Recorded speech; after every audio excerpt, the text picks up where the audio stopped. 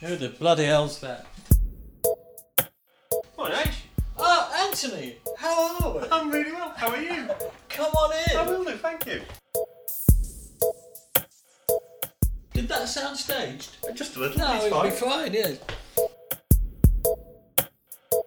I'm going to embrace the whole lounge pant thing next time. I'm going to put my University of New Hampshire lounge pants on. You should indeed.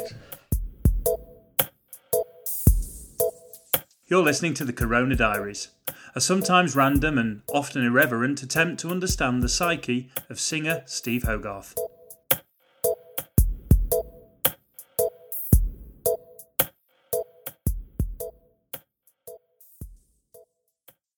Hello and welcome to chapter 43 of the Corona Diaries. And we went through a milestone last week and we didn't actually recognise it. Drove through one.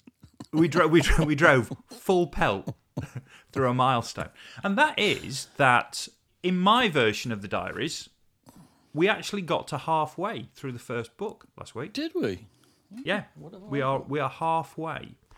So 42 episodes gets us halfway through a diary. So if we're going to do both diaries, we can safely say we're going to get to 160 odd episodes. Is that episodes or years old? I don't know. There's genuine fear in Panther's 21 eyes here. Lynetta thinks I'm going to live to be 160.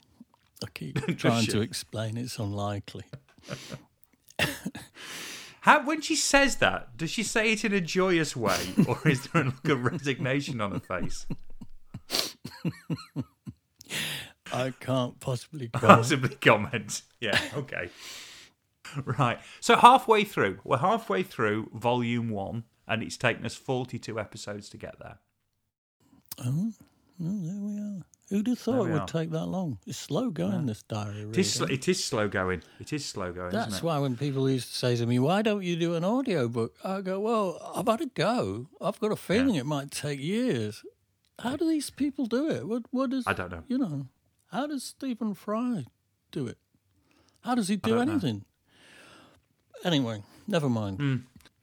He's been to Cambridge. That's probably what it is. Before we get going, I want to shout out to Celia, Christine, Sarah, Linda, Julie and Jeff, Paul, Shane, another Jeff, different spelling, and Ivor. Yeah. And the reason why I want to shout out to that little group is that they're all Purple patrons, but they're also people that follow me on Patreon as well. And we had a bit of a Zoom call last night. Oh. And a bit of a natter. Yeah. And we did. And it was, do you know what? It was quite funny and quite amusing. Well, they're a good bunch, aren't they? Yeah, great bunch. A great bunch. So they all joined in from different places. I think 3 of them were dialed in from the US. And Celia dialed in from Germany and the rest from the UK. So we had quite a nice natter. So I thought I'd shout them out and just say, lovely natter last night. Looking forward to doing it again. So, and Christine was our Christine. Our Christine. Yeah, and Linda was Lobster Linda. So you get the vibe who I'm talking about. So there we are. Anyway, this week, what we thought we'd do is talk a little bit about the actual detailed makeup of a day on tour. Because the diary's covered loads of tour recently. And we keep mentioning things, or H keeps mentioning things like sound checks and checking the lines and all manner of things. And some of those things just fly by me and I'm not quite sure what they mean. So I thought we'd actually talk about a day in a bit more detail. So, typical day on the road for you, I guess starts with you arriving somewhere new. Yes, depends where you want to start in the day. I guess... If I just think back the most recent tour, the start of a day is the point at which you think, I can't lie on this shelf any longer. And that varies. That can be at any time from 6 a.m. to like 2 in the afternoon, depending upon, what time you climbed onto the shelf in the first place. But that's when you're on a proper shiny tour bus and you're doing overnighters and sleeping and everything. regarding the diary, on that particular tour, and probably why we vowed not to do it ever again, our genius manager, John Arneson, rather than hire a proper mode of transport for the band to get around, had kind of done a side deal with some mate of his who'd provided him with a minibus that kept exploding. And exploded from the moment it arrived in Europe and exploded all the way around Europe, kept breaking down, belching oil. Things kept falling off it. And poor old Nick Belcher had to try and deal with it all while the band just went, "What's going on, Nick? What's going on, Nick?" Like it was his fault, which it wasn't. So in those days, a typical day, I guess, would start with checking out of a hotel somewhere and climbing into this, what we called the hot dog van, which gave you an idea of how much love we had for it. In fact, we did go around Europe at one point and Privet Hedjar's sound man decorated it with gaffer tape, and it actually said Stavros hot dogs on the side. They're runny but yummy, and we went all over Europe in that. It might have been that one. So more recently, we don't go near minibuses if we can help it. We go on proper tour buses. So a day involves either getting up and getting in a bus and driving for hours to another part of the world or another city, or it involves waking up, falling off the shelf, going downstairs, trying to work out why the coffee machine doesn't work, because it never does, because somebody's either run it out of beans or water or something. Mosley's the only one who knows how to work the coffee machine. So sometimes I have to wait till he gets up to get a cup of coffee because he knows which of these funny little DeLonghi trays you've got to pull out and unscrew to make the bloody thing happy. So it'll serve you a cup of coffee. So anyway, if you're in luck and the machine's actually working, which is about 1 in 10 mornings, then I make myself a coffee, and I sit, I open a blind and I sit and I have a look out at where we are, and we're either still travelling, or we're sat in a truck stop somewhere while the driver sleeps, because the drivers are only allowed to drive for so long, and then they have to sleep. So sometimes you'll just be in a truck stop,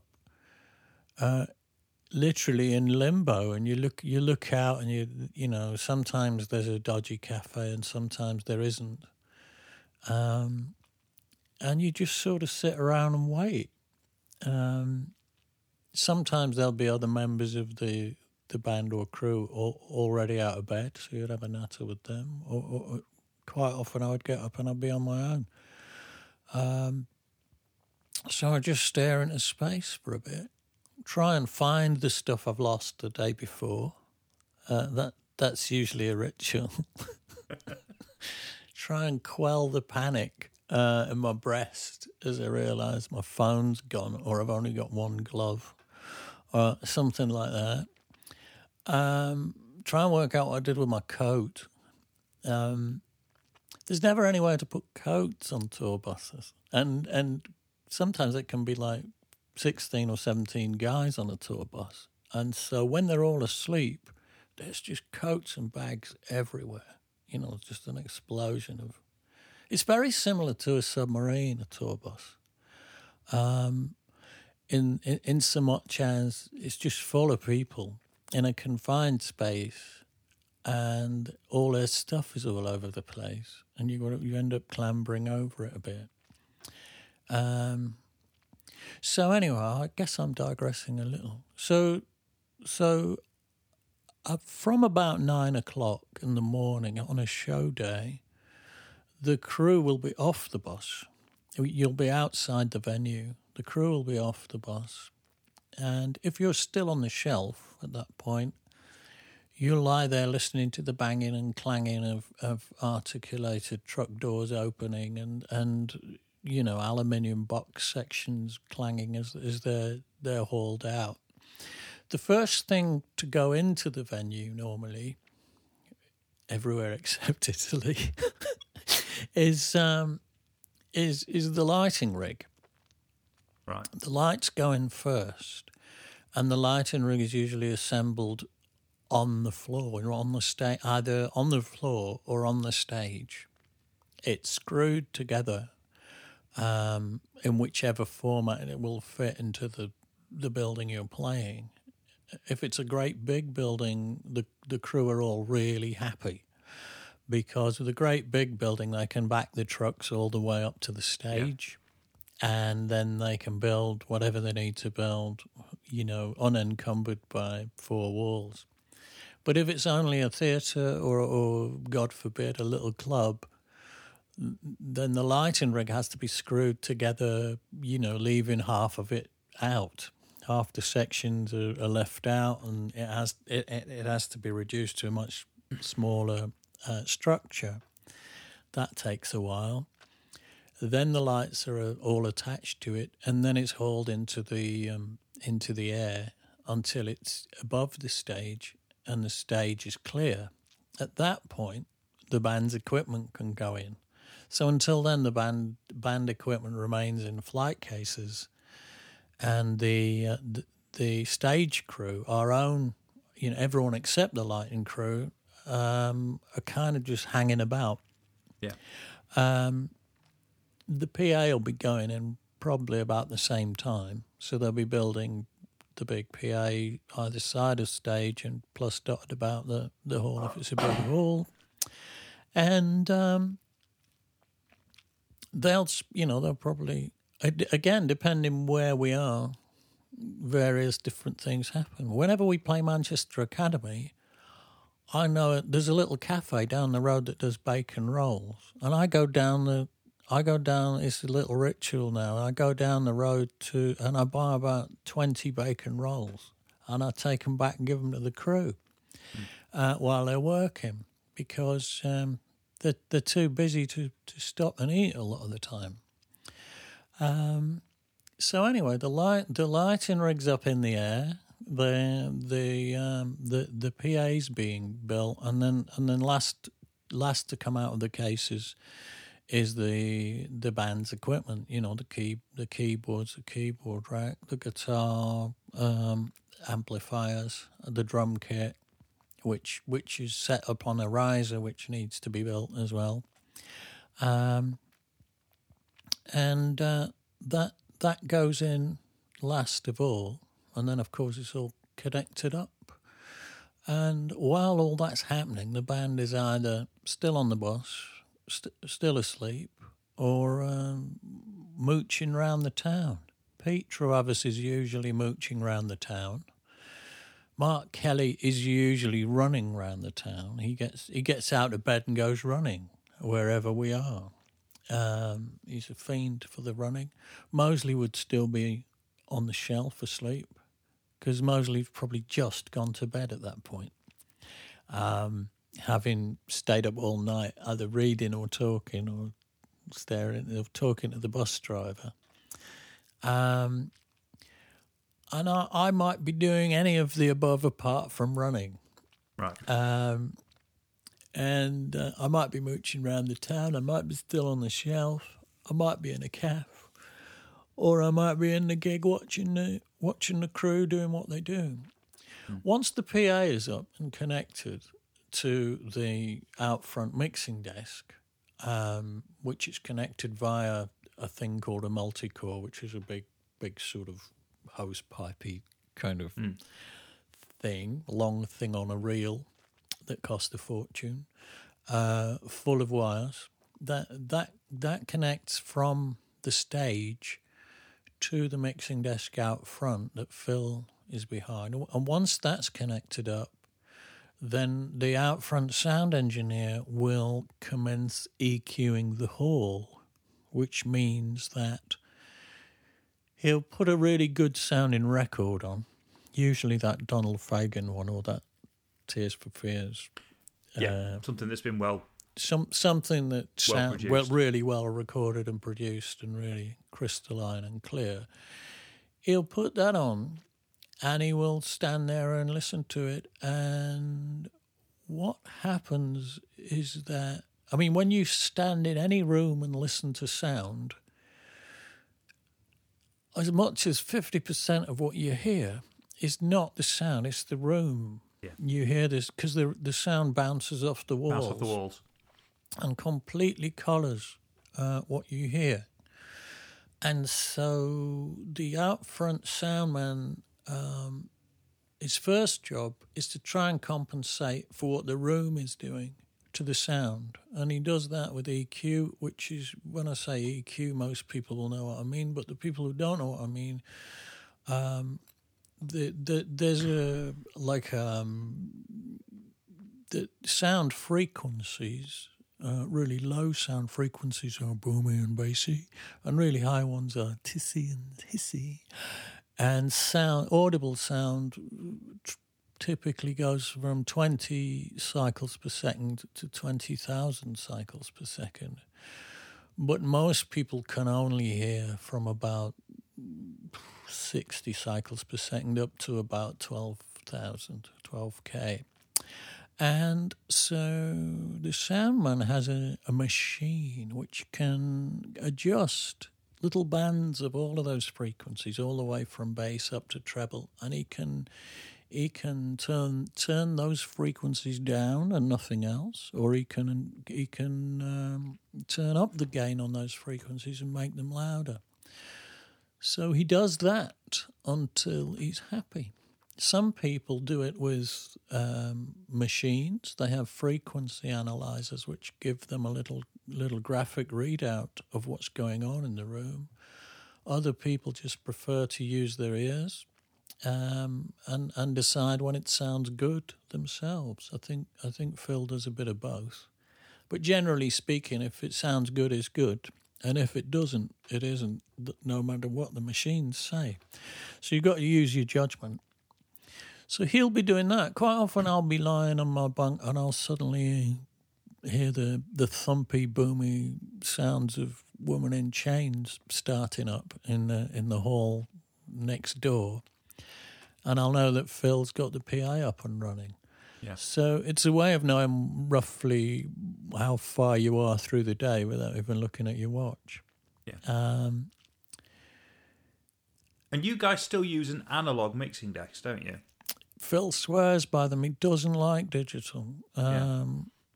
We use an enormous Midas mixing desk because that's what Phil knows and understands. But it's also what he thinks they sound better. Yeah. He thinks they're warmer. And the problem with digital, I mean, obviously it's getting better every year as they work on it.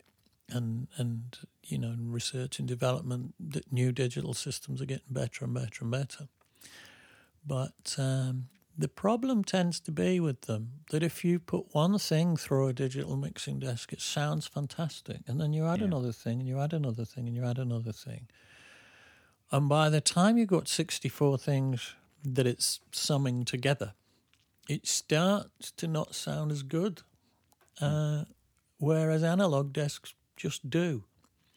And they're probably going to fix that. They might have fixed it already.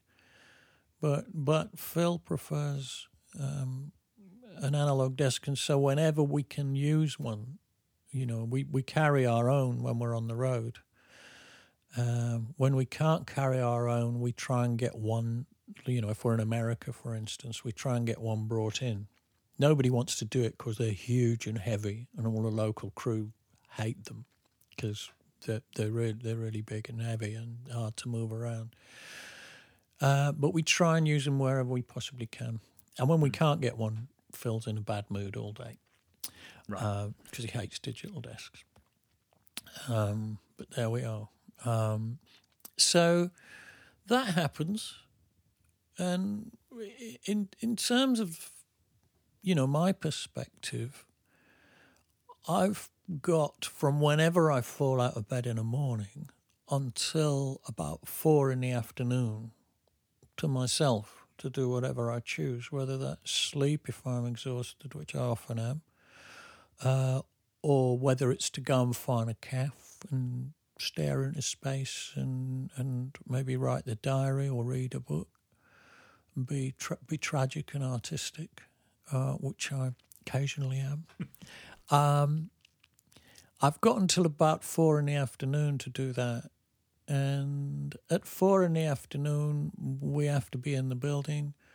Sometimes we will eat at that point. We'll go up to catering because we sometimes, not always, but sometimes carry catering with us. So there'll be a couple of chefs and ovens. That'll all be in the truck as well. And they'll set those up first thing in the morning and principally to feed the crew, but the band are allowed to eat too. So we'll go into catering and maybe grab a bite to eat at 4. And at some point between 4 and 5, they tend to start with me. Phil likes to start with me. Because as soon as Ian starts bashing on the kit and Pete starts rumbling about on the bass, an element of chaos starts to occur because they enjoy themselves, which of course is the last thing they should be doing. And so Phil likes to start with me. So I will basically screw these pods into my ears that are moulded to the shape of my ears and plugged into a little radio pack that I'm wearing on my belt. Behind me, that gives me what I'm going to hear for the show. Now, there's another guy called Nick Todd, Nick Todd recently, I think back in those days, there was a guy called Grubby, and Grubby John McCallis, he was called, or John Callis, Grubby John. I think he does monitors for McCartney now. I mean, all our crew drive around in Rolls Royces now. All the guys who were working for us back then. So whoever's doing monitors, it's their job. They've got a great big desk at the side of stage, which is actually bigger than the out front desk, because what they have to do with that is they have to take all the information that comes from the stage and mix it into 5 separate mixes, because each member of the band has his own mix of everything that's going on. So the monitor man has a job which is, you could argue, is the same as the out front guy times 5, which is a tough gig, because that's a lot of stuff to have going on in your head, and a lot of decisions to make, and a lot of people to keep happy, some of whom might be screaming in your face during a gig and threatening you with death. So you have to have a very good attitude to be a monitor man, and you have to be aware of the fact that at some point in your career, possibly every night, the singer will be physically throwing a mic stand at you or trying to strangle you if he's not happy, because singers think it's very important that they're happy, because it's their job to carry the entire show for the crowd, or that's what a singer will tell you, because they're all egomaniacs. But I think to some extent it's true. I think there's a tendency for a crowd to focus on a singer. That means that if it's going wrong for the singer, it's kind of dampening the atmosphere for everyone. Yeah. And so in that sense, as I've occasionally said before, I feel that I am the conduit through which the spirit passes from the band to the crowd and back from the crowd through me again to the band almost, And that's that's a spiral up or down. You know, if it's going down, we pass it back at 2 and it goes down together. If it's going up, we pass it back in 2.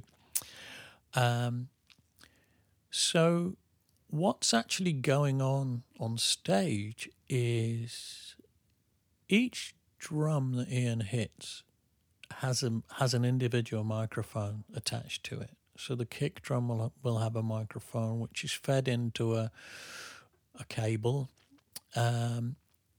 Each drum has a microphone fed into cables, and then there's 2 overhead mics just to catch the general ambience of the top kit.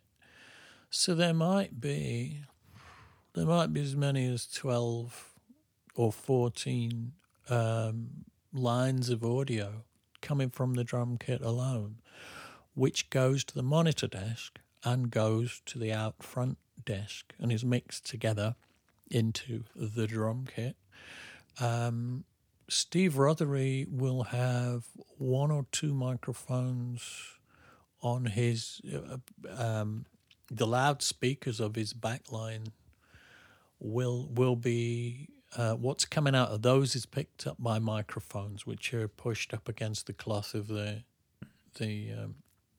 of his guitar speakers. You know, he'll maybe have Marshall amplifiers or whatever with speaker cabinets which have microphones up against them. Why do you do that, you might ask? Why don't you just plug the guitar straight in? The fact is that what makes a guitar sound good is usually a combination of the effects pedals, the amplifier, which is usually a valve amplifier, and the loudspeakers attached to it, and that treats the guitar signal and makes it sound like a rock guitar. And you then have a mic, even though that's incredibly loud sometimes, you still have a microphone on the speaker to feed that to the mixing desk out front. So there'll be a couple of inputs of electric guitar going to the out front desk.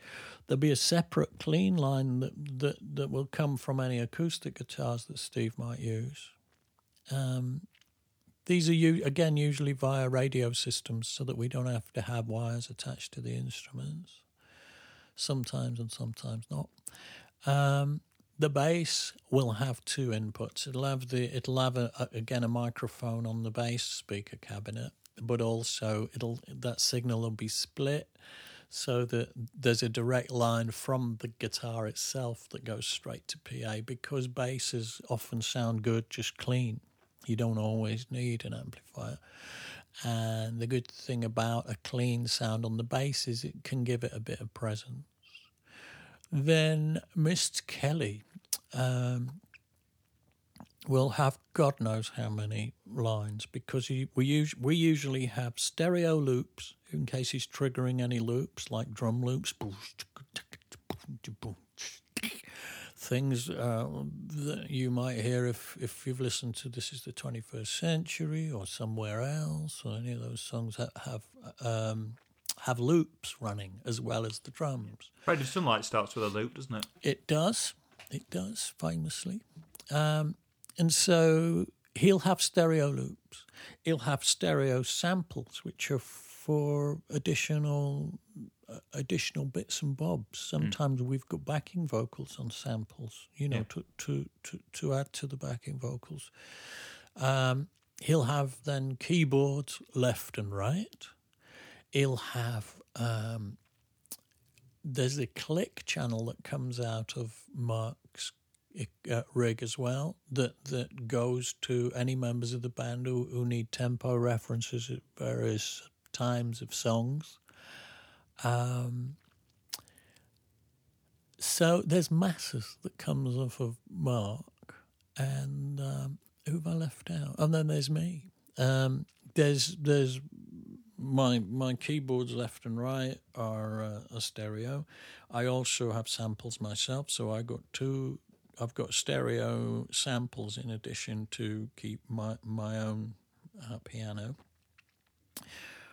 I've got a hammered dulcimer that I sometimes clang away at. There's that I think that's just a mono input, and then I have my own vocal mics, one at the keyboards and one at front center. So at 4 o'clock, I go out there and I have a bit of a shooby-dooby-doo down the central front mic, whilst Phil gets happy with the sound.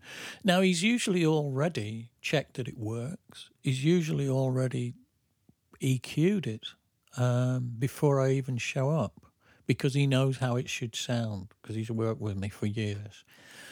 So sometimes there's not a lot for me to do except just feel good that it's on. He feels good that it's on out front, and I can maybe adjust a little bit my vocal sound by talking to the monitor man. Say, look, I need, that needs to be a bit louder. I've got a bit of reverb on this lead vocal in my ears, which is separate to anything that's going on out front. I can set a level for that. Then I can go and sit down at the piano, do the same with the piano mic, make sure that the sound and the levels are the same from one mic to the other in my ears. This is make sure I can hear what I'm playing. Have a little clang on the dulcimer, make sure I can hear that. Then I go through my guitars, because I have a number of guitars I play during the show, so I'll stick the Rickenbacker on and go with that and make sure I can hear it all right and that it sounds good. I'll stick whatever else I've got. I've got a 12-string Rickenbacker that I used to use in the levers that goes. I'll check that does that, and that I can hear it. Then I have a Fender acoustic Telecaster, which is that Sunburst one that I sometimes play, and that sounds like an acoustic guitar. So that one doesn't go through an amplifier, that goes straight to PA. And so I check that one for strumming along. Is that it? Oh, and then if I'm using the Cricket Bat, I check that that's all on, because I've got a Cricket Bat which is also a MIDI controller, a radio MIDI controller. It's got little buttons on it, and when I press those buttons, it plays samples. Some people still don't believe that instrument exists. They think it's all miming and faffing about, but it is a real instrument, and I do play it. It's fraught with trouble. Because there's so much in that to go wrong, because it's radio MIDI. But it tends to work. Niall looks after it these days, and he's done a good job of looking after it. It's the same technology that I used to have in the way back with the MIDI gloves. With the gloves. It's exactly the same gubbins as I used to. I had switches in gloves that I used to use, but that was fraught with all kinds of hell, because the connections used to come undone, and I used to go mental. So a popular vote was taken to consign the gloves to the bin by everyone except me. But even the Cricket Bat's fraught, isn't it? I mean, there's a reason why that technology is not taken off and everybody else uses it, probably. Yeah, well, it's a prototype. And most prototypes are a bit iffy, aren't they? Once they're mass-produced by some big company who sells them in shops, they tend to work much better. But no one's ever run with that as an idea. So I take the Cricket Bat, and then I'm done. And then if I'm lucky, Pete Travis will have managed to contain himself for long enough not to have got up on stage and started rumbling about while I'm doing that. Sometimes he just can't, and and I go, Pete, can you just give me a minute? So once I'm done, I open the floodgates to the rhythm section. Ian and Pete get up and have a knock and enjoy themselves for a bit, whilst checking they've got what they need in their headphones or any monitors, and they get happy with that. and then Mark might get up and just check. He's got all, we need Mark as well in sound checks because we need him to run loops, clicks. We need him to we need to run through a song with him to check his rich array of possibilities are happening at a manageable level. That's not always the case. And so you might occasionally have, a situation where Mark's done a bit of programming and accidentally turned MIDI volume off or, various other parameters that I neither know about or would like to know about. And random things happen and you either can't hear him or he blows your head off. So we just have to check all those things are okay. There's a lot to go wrong. There really is a lot to go wrong. It is like being on the flight deck of a jumbo jet or something and sitting on the tarmac checking all the systems. There's arguably as much. I've often likened it to launching the bloody space shuttle. Our sound checks. It really is. In fact, there might not be as much to go wrong in the space shuttle in terms of the sheer number of things that have to be checked and have to be balanced and any one of which can ruin the show. So that's what sound checks are. Now, when I talk about checking the lines, I'm really just talking about all those lines of information, just checking that they're on and working. If they're all on and working, then the only thing that can go wrong is that they're not balanced properly for each member of the band. If you're playing a place, if you're fortunate enough to be playing several nights in the same place, then you'll have done it, like at Port Zealand, for instance. You'll have done all the hard work on night one or on sound check one. And when you turn up the next day, in theory, it's all the same. So you just have to check it's all still on rather than set all the levels because they'll be the same. All the knobs will be in the same places. So when I say checking the lines, it might just be that the crew do that. You might not even need the band to do that. It just depends really on the level of paranoia and neurosis of each band member. Yeah. If he's particularly neurotic, he might think, I'll feel better walking onto that stage if I know I've already had a knock and it all sounded good. Most of us fall into that category after years of doing it. So we will usually always turn up for a sound check unless we really can't. And that's where there's this difference, isn't there? Because, and this is the two-stage thing with the monitors. Because, like you say, anybody could stand in front of your microphone and sing or shout down it to check a signal is going to the front of house. So that, that something is coming out. It's been captured by the microphone and it's coming out of the speakers at the front. But that doesn't help you if you for the mix in your ears during a show that enables you to perform. Yeah. And those two things are quite different. So when you look side stage and point to something and then point up in the air or point down, that's nothing to do with Phil. That's going across to Nick, isn't it? To say, I need something changing in my mix. That's right. And you over the years you develop sign language for that because you can't talk to each other. I know why you're laughing. I don't often use rude signs because I tend to work with people who know what they're doing. But, I will make a little sign for a hi-hat, this, and up or down, Sometimes you need a bit more hi-hat just for tempo, especially if I'm shaking tambourine. I'll probably have the hi-hat level lifted a little bit just so I can make sure I'm playing in that groove.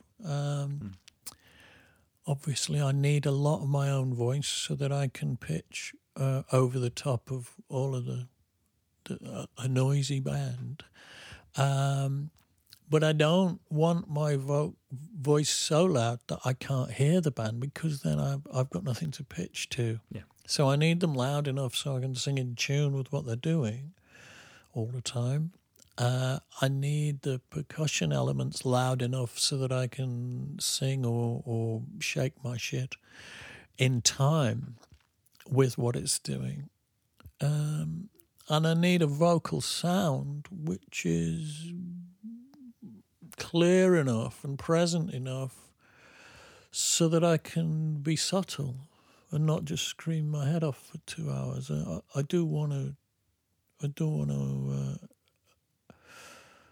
want to be able to express feeling, and you do that with subtleties. So you need to be able to hear them to know they're happening. So that's really it. There's an awful lot to be mixed together just for my in-ears to make me happy. I usually have a pretty hi-fi mix of the band with my vocal sat well above it. But a lot of the band use I know Pete and Rollers, I don't know if Mark does, use these Avium systems, don't they? So they have a little bit of on-stage control for their monitor mix. They do. They can do things on the fly. Yeah, they have their own little boxes with about 10 knobs on them. So they can turn drums up and down. They can turn, if Steve's playing and he can't hear the keyboards, he can just nudge them up. Or if I'm singing too loud, he can nudge me down, or vice versa. I don't have that. I place myself entirely in the power of the monitor man.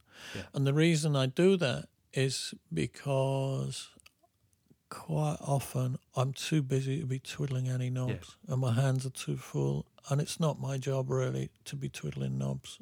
It's my job to be performing. If I'm playing a cricket bat with both hands or a guitar, and I'm all over the stage, I'm not really in a position to keep coming back and fiddling with knobs. So I don't get involved in that. I let the monitor man do that, and that's very freeing. But of course, you need someone you really trust. And I guess that's the point where you'll look and you'll point. You'll point to something and point up and down on stage, and yet if you're out front, you won't notice anything change.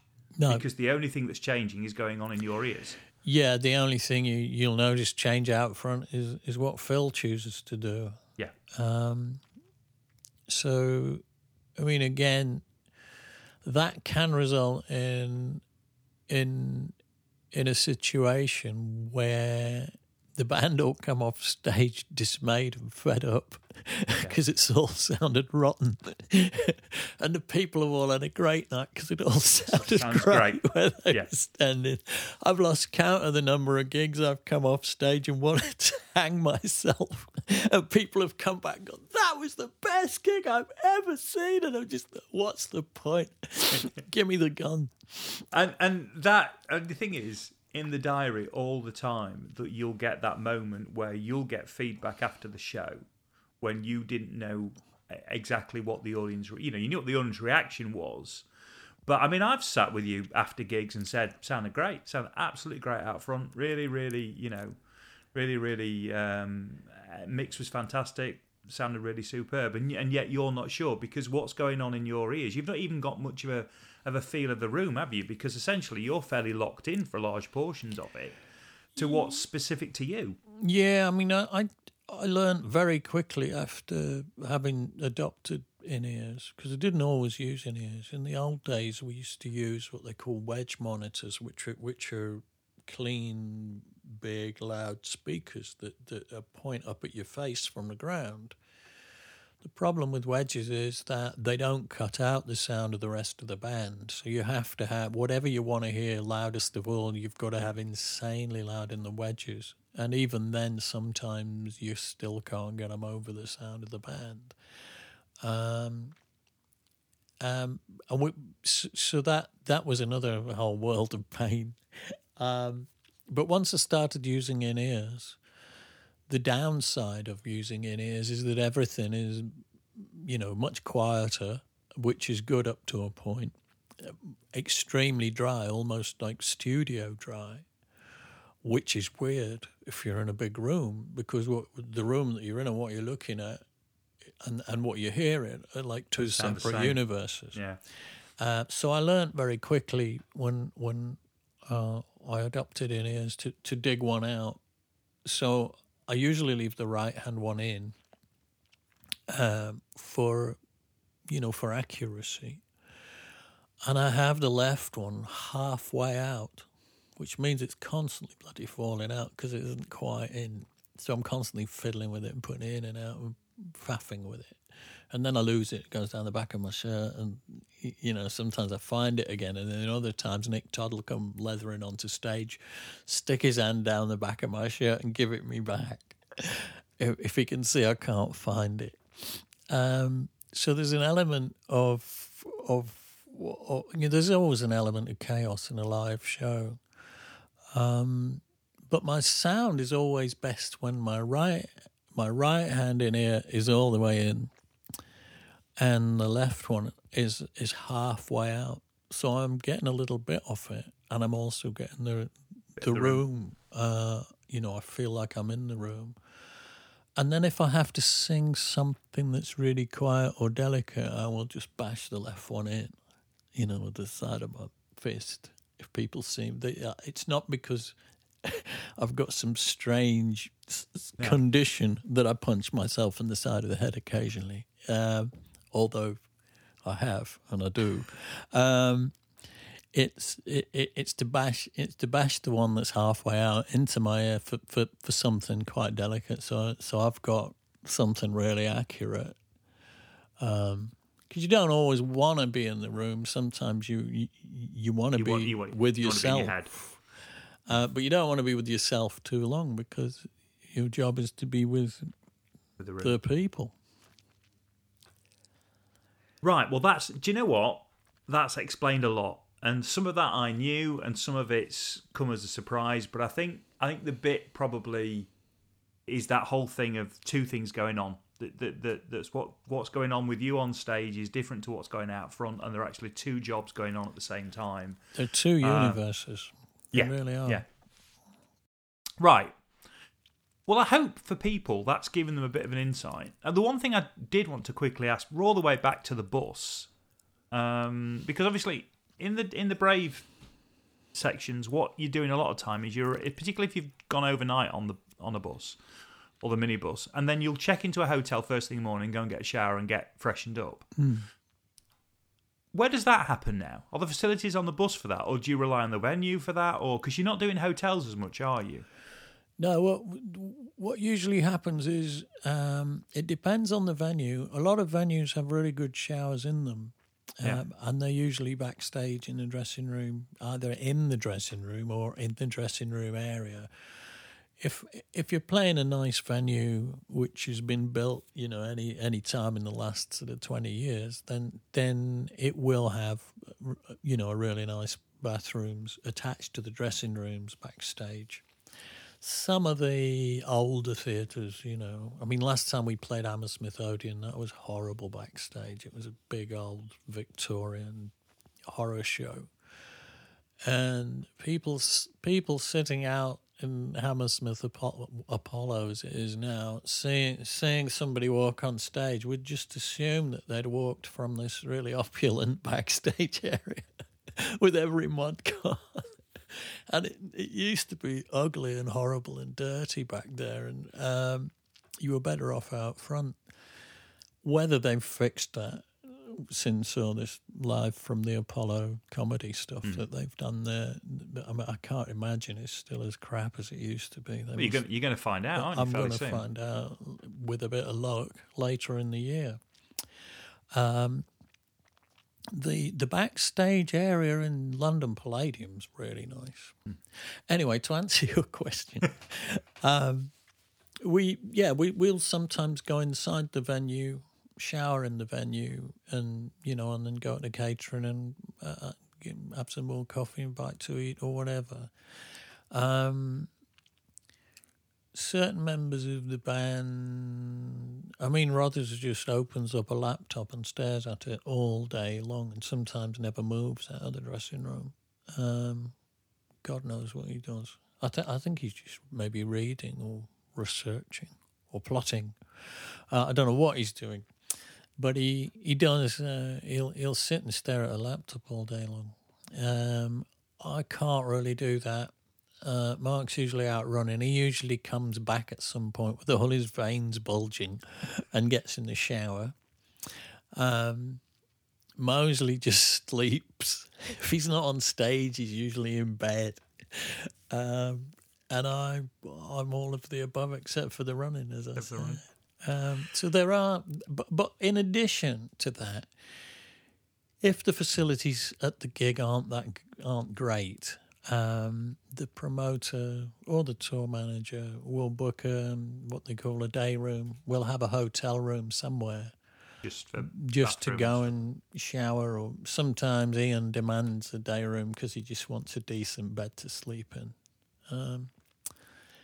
And that's not because he's spoiled. It's because his job, first of all, his job is extremely physical. Drumming is extremely physical and knackering,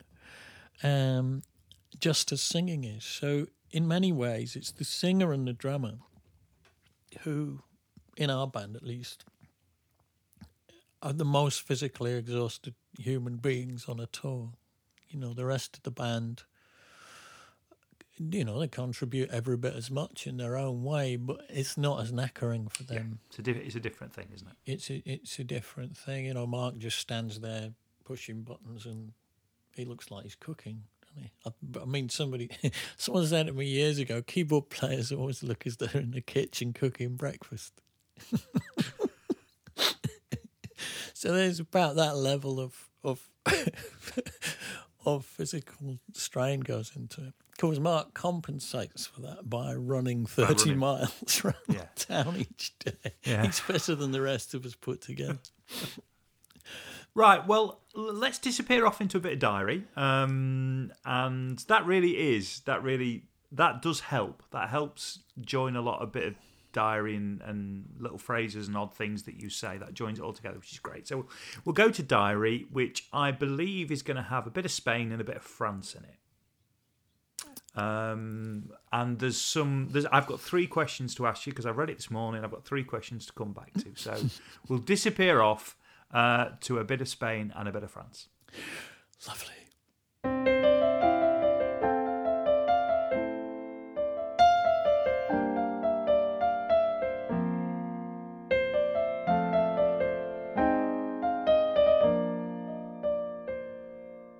Thursday, 21st of April. Madrid. Day off. Got up, packed, checked out, and after much dithering around trying to drop off the hired minibus, we arrived in Geneva Airport for the flight to Madrid. Sat around writing my diary. Mark had eventually restored my computer to sanity yesterday by reloading the system disks. Thank you, Jack. Flew to Madrid and checked into the Emperador Hotel. It was a day off, apart from a press conference at 5, which went okay. No one asked me any outright dumb questions, a bit of an improvement on last time when I ended up throwing things. In the evening, we were taken out to dinner by Mite from EMI. We had paella for the main course. Mine had chicken and snails in it. Friday, 22nd of April. Madrid, Sala Canciller 2. Spent most of the day snoozing and ordering up room service. The weather was disappointing for Madrid. I'd been hoping for a hot sunny day. I had a nice room on the 8th floor with a chandelier and a balcony overlooking the red-tiled roofs of the city. Left with the boys at 4:45. We drove in cabs to the outskirts of Madrid where the Canciller 2 was located. It seemed a long way from the centre. When we got into the place, it all looked like it was going to be a struggle. The stage was too small for our backline. The monitor desk was up on the balcony. Alan couldn't get all the lights in. The sound in the hall wasn't great. Backstage was cramped. The toilet was blocked. I was beginning to think I was back in Italy. Soundcheck was academic. I was standing sandwiched between the drum kit and my wedge monitors, orally between a rock and a hard place.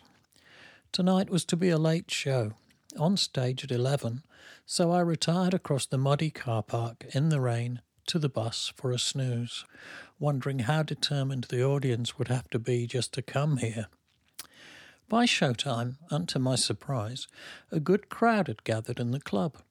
It was difficult to assess their mood until we hit the stage, but then it became quickly apparent that despite my own difficulties and misgivings, they were living and breathing every moment and every word. I'm sure the majority of the audience spoke little other than their native Spanish, and yet throughout the show their lips moved in time with mine. Without them, I would have had an unpleasant evening. My sound was so chaotic, I felt I'd fallen victim to some kind of endurance experiment. Afterwards, again to my surprise, the general feedback was that the sound on the floor in the club had been the best ever in the venue, although Priv said it wasn't great up on the balcony where he was mixing. What do we know? Security wasn't tight, and people kept appearing backstage to say how much they'd enjoyed the music. They'd come from as far away as the Canary Islands. Saturday, 23rd of April. Barcelona, Solsona, Sala Celsa. Struggled out of bed at 9:30, feeling badly beaten and quickly packed. We were leaving for the airport at 10. Managed to get a coffee in hotel reception before leaving. Decaffeinated. What's the point of that? Flew to Barcelona chatting to Nick and Mark. Barcelona Airport was built specially for the Olympics a few years ago and is tall, bright and airy with mature palm trees inside. I remembered from last time that it was my favourite airport. Of course, the blue sky and the open sunshine outside helped to bias my perception in this respect. Today is St. George's Day. St. George happens to be the patron saint of the Catalans, so everyone was out on the streets of Barcelona. Good for the vibe here, but not too good for the traffic, which was fairly well jammed. The road to the Hotel Le Méridien was blocked off, so we climbed out of the minibus at the nearest available place and dragged our suitcases across the cobbles and along the street that was teeming with people in the sunshine. Ian has developed a cold and says he couldn't get to sleep last night, so he was not in the best of spirits and in a hurry to check in and sleep. I was some distance behind him as he turned right into the hotel street and out of view. An explosion followed, and I knew instinctively that it was probably him. His suitcase had shattered one of the glass doors. Cool as a cucumber with a sore head, he didn't even slow down, just glanced behind him and walked up to reception to check in. I arrived at the hotel lobby to find hotel staff sweeping up crystals of shattered glass. Very rock and roll. Went back out for a walk. Wandered through the covered market and tried in vain to find a restaurant with tables outside. I was hoping to have lunch in the sunshine. In the end, I returned to the hotel and ordered a club sandwich from room service. Tonight's show was a really late one, 11:30, and we were playing a long way away from Barcelona in a place called Solsona. We'd decided to soundcheck 30 minutes before the doors were opened at 9:30 in order to maximise our time in Barcelona, so we left the hotel at 7 for the 90-minute drive, which turned out to be almost 2 hours. We drove north out of the city on the motorway and then onto narrower, winding rural roads. After an hour, we were winding through green fields of spring barley, reminiscent of the English countryside, but with peculiar brittle Colorado-like rocks on the horizon. A strange juxtaposition of landscapes, dreamlike and almost unearthly. We began to climb up towards the mountains, and eventually the Pyrenees came into view, barren and snow-capped in the distance. By now it was hard to imagine more than a shepherd and a couple of mountain goats turning up for the gig. It was hard to imagine a gig. By the time we arrived in Solsona, perplexity reigned. Solsona appears to be a medieval walled town at the foot of the mountains, populated by farmers and country folk. What are we doing here? I couldn't imagine anyone making it out here from Barcelona, which by now seemed like another part of the world. I noticed occasional posters at the roadside and in the village announcing not only our show, but at the same venue next week, Iggy Pop. I would like to know what goes through Iggy's mind as his boss winds into this place. A rebel icon from New York City, strutting in a mountain village. Paradoxically, the venue was great. A good stage size and a practical stage access and auditorium. It could have done with bigger dressing rooms, but there was hot water and there were showers. Bizarre. We sound checked and my stage sound was bliss. Jeff had re-EQ'd my wedges and all thoughts of Madrid left me. I went out for a walk through the old town and found a little bar, complete with wood stove, where the locals were watching a football match on the TV. Had a bite to eat and a beer while people asked for autographs and took pictures of me with their children or their girlfriends. Some of the boys were wearing Season's End and Script T-shirts, which were obviously homemade or purchased from the Spanish Mountain Retreat Bootleg Company. Returned to the venue for the show, which by now was miraculously packed with about 1,000 people. They'd been arriving on coaches from Barcelona. Everyone rushed to where I was standing backstage for autographs. In the end, I had to refuse to do any more because Wes was going on stage and no one was looking. Our show went really well. Everyone was singing along again, and in the general euphoria, I bit off a bit more than I could chew and couldn't quite manage the end of the space. Never mind. After the show, which wasn't over until 1:30, I signed another 50 or 60 autographs before showering and climbing onto the crew bus to go overnight to Toulouse. There were still kids hanging around waving when the bus pulled away at 4 o'clock. Nobody seems to sleep in Spain. Sunday, 24th of April. Toulouse. Day off. Woke around 10. I had the feeling that the bus was slipping a little and thought we might be in snow on the mountains, so I got up to have a look. To my surprise, I looked out of the window to see the centre of Toulouse. We were already here. Steve R. was already up and about as the bus stopped outside the crew hotel. Mickey Dean, the bus driver, arranged a cab, which I took with Steve to the Grand Hotel L'Opera on the Place du Capitole. We walked down a paved passway and into reception.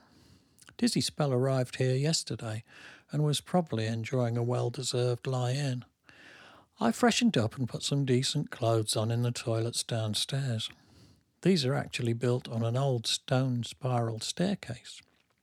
Only the French could contemplate such a conversion and then pull it off with such style. Ordered breakfast and took it up to the room, hoping to fool her into thinking I was room service.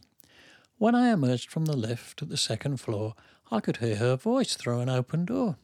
She was already up and chatting to Steve and Joe next door.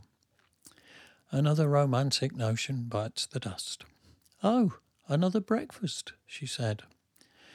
Never mind, it's the thought that counts. Spent the rest of the morning saying hello and the afternoon out walking in the sunshine in Toulouse. I've been looking forward to coming here again. It's one of my favourite places in the world and my first choice in the event that I'm ever given the freedom to live anywhere I choose. I would learn the language and move in. We bumped into Priv, Smick, Alan and Adrian enjoying a glass of wine in the Place Wilson. Priv has finally completed on his new house back in England. As a tribute to the size of the mortgage, he says he will call the cottage the Millstone. Later in the afternoon, it came on to rain and rained for the rest of the evening while we ate at the excellent Indian restaurant in the hotel. Overdid it and went to bed in pain. Got up again and spent an hour writing sleeve notes for the forthcoming release of Mike Hunter's brave intro ambient music. later to be called The River. Went to bed around 2:30.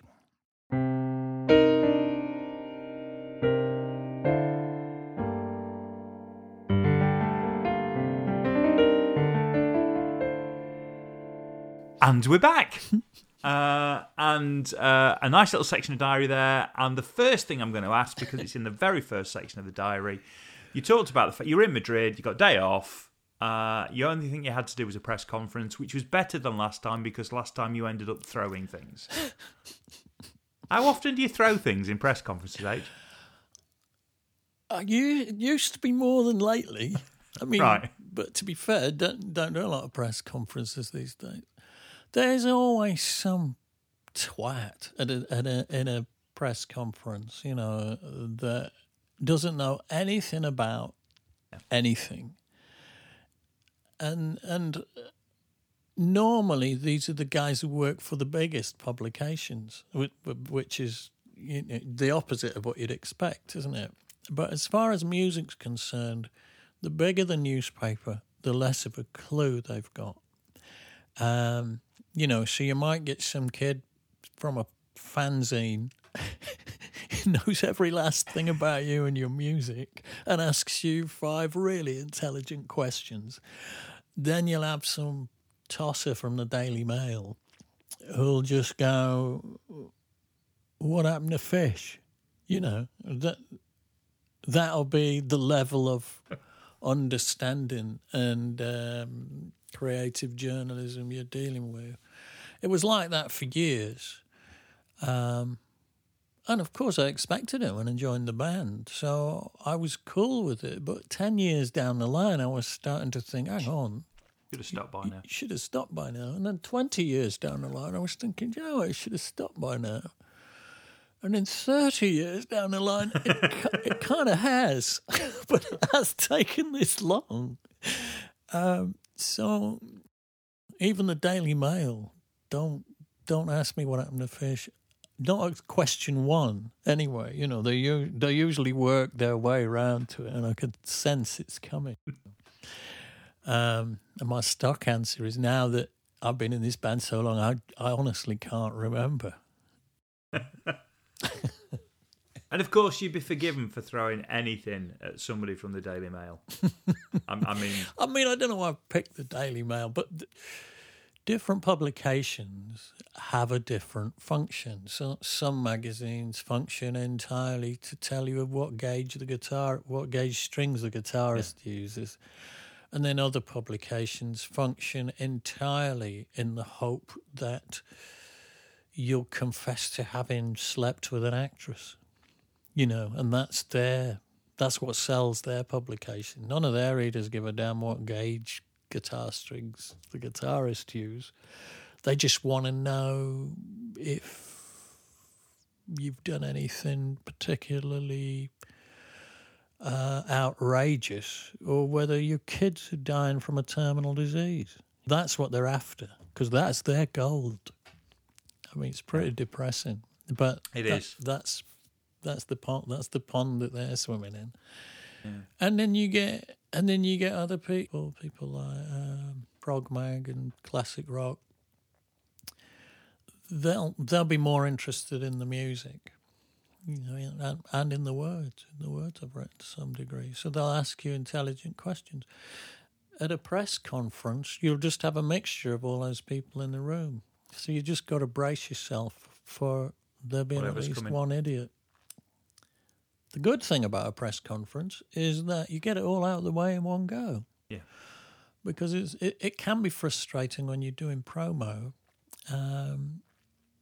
First of all, most journalists prefer an exclusive interview because they all think they're going to ask you something that no one else is going to ask you, and they're going to get that one piece of gold out of you. And ironically, they tend to file into the room one by one and ask you the same 5 questions. And by the end of the day, you've answered the same 5 questions so many times. You're on autopilot and you don't even know. I have to keep stopping and saying, have I said this to you already? And they go, well, yes. Or they go, no. I go, okay, I'll keep going. because you start to lose track of who you've said what to, and you're on autopilot. So a press conference saves you 8 hours of your life. But every once in a while, you just have to throw something.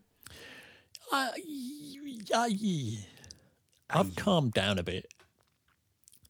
The other bit in the diary that's just brilliant is that whole section where Ian essentially destroys a glass door, and then owns it. Just absolutely owns it by just carry on as if nothing's happened. Only him. I mean, that's just wonderful. I do remember that still pretty clearly. He'd caught a cold, so he was very grumpy. When you're worn out and you're hundreds of miles from home and you get a cold, that's bad enough. But when you know you've got to get up that night and do something really physical and accurate, and you're worried that perhaps you'll screw up because you're not feeling very well, that adds to the pressure. So he was grumpy, and to make matters worse, Nick couldn't get the bus to the hotel because of the layout of the town. The hotel just happened to be on a cobbled square, and it wasn't open to traffic. So we had to park as close to it as we could, and then we had to walk round the corner. Now that's a first world problem, I'll grant you. But you're trundling your bags and your suitcases behind you along the cobbles, and they're rumbling and banging, and you're thinking, "Oh, I've got all my stuff, and I'm knackered, and oh God, I've not had any sleep last night." And no. Anyway, Mosley had the cloud over him, and you don't want that. I know from experience. I recognise it when it happens, and you're better off going to a neighbouring part of town immediately. Country. And he was in front of me. I was wheeling my bag along, and he went round the corner. And so I saw him disappear. I could hear all the cases rumbling. And I'm walking along, and I just heard this God almighty bang. Bang! Tinkle, tinkle, tinkle, tinkle, crash, crash, crash, crash, glass, glass, glass, glass. And, of course, I couldn't see what happened. I just heard this enormous bang, and I thought, that's Ian. That's definitely Ian. And I walked around the corner, and sure enough, there were just all these uniformed hotel staff with sweeping brushes, brushing shattered glass. And I kind of picked my way through the glass and through what remained of the door to see Ian checking in. He just walked straight to reception and asked for a room as if nothing had happened. And they gave him a room, and he got in the lift. And I think what had happened was probably one of those doors that opens outwards instead of inwards. And he just picked his case up, and threw it at the door to open it, which was made out of toughened glass and was about 12 feet tall. It was one of those really tall ones. And the whole lot just came down like a waterfall of glass. And he just walked through it and checked in. I love that. I think that's brilliant. One of Ian's finest moments there. He's only done that once in all the time I've known him. We need to get him on to ask him about that. Tell us about that story. If he's calmed down by now. He'll tell you it was shoddy craftsmanship. That's what he'll say. And then lastly, and very quickly, because we've been going on for quite a long time, that venue in Solsona, so it was about an hour and a half outside of Barcelona, and turned out to be an absolutely incredible venue. That was mad. That I remember that really. The Goat Village, we called it, because we drove out of Barcelona for about an hour and a half up into the mountains. And we eventually came into this tiny little, I don't know, like a fortress village. Up this mountain, there were goats wandering about in the street. That's why we call it the Goat Village. And there was a poster on the wall advertising an Iggy Pop show. I remember looking at it. I could no more imagine Iggy Pop in this village than I could imagine. In fact, I can imagine him on the moon a lot easier. What on earth? Yeah, who the hell? What on earth is going on here? But there was some genius in this village, in outside Barcelona and on the top of a mountain, who had built this amazing venue. This, really nice hall, the kind of hall that most cities would be proud of. Mm. And we were booked in, and it was on the circuit, and you could see from the posters that all these, famous cats had played there, even though it was in the middle of nowhere and had goats wandering around. Solsona. And there was nobody in this village. There was just a few old Spanish leather-faced codgers sitting about. Yeah. The brandy at 7 o'clock in the morning. The good look. Watching this shiny tour bus go by, going, oh, that'd be more of them musicians than they would have said in Spanish. I can't do the accent, obviously. With a Bristolian accent, yeah. Who are? And we got to this gig, and we said, well, nobody's going to come here. It's miles from anywhere. And we sound checked, and then we tittled off again in our minibuses to somewhere. And when we got back, the place was heaving, and so it's just everybody knew it was there, and people drove to it. That was an amazing gig. We had a really good night there. Thanks, brilliant. And what a nice place to stop for this week. So we'll call it a day. It's a bit of an epic, this one. I think this is going to be like an hour and 20, this one, when it comes out. Looking at the time. But no, that's a really nice way to end. Are you heading in today? Have you got a 20-minute jam going on today? No, it'll be tomorrow. We've settled into not doing Mondays now because Mike comes down from up north and plugs everything in, and he's got a lot of editing to do. So he's asked us if we don't mind knocking Mondays on the head. You can imagine the fight he had on his hands.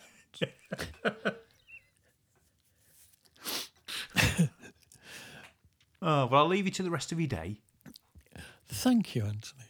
And I'll catch up with you next time. Well, have a good day yourself, love. I will. You take care. Yes, thank you for listening, everybody. Crooncast to follow.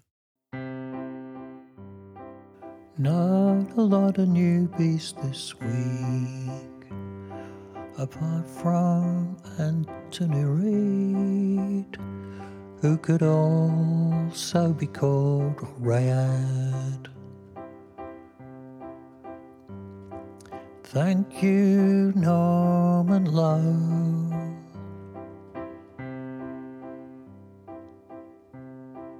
Mind how you go. I've got to say sorry to Helena Barton, who I called Helena, which made her cross.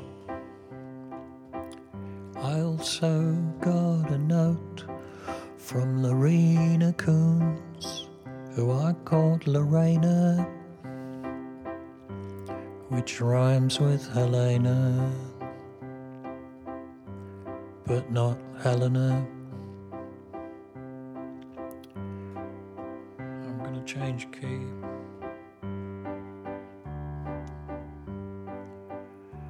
So thanks again, Anthony Reid,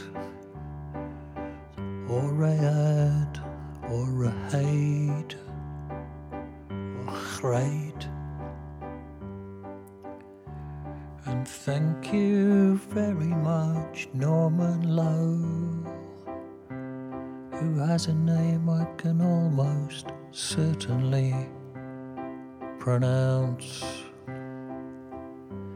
It's great to be purple.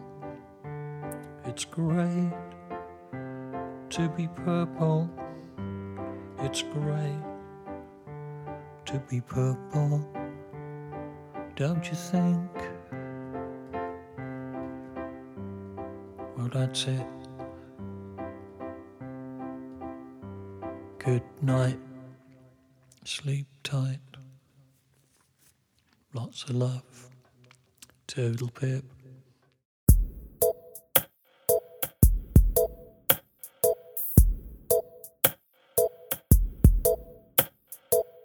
Thanks for listening to the Corona Diaries.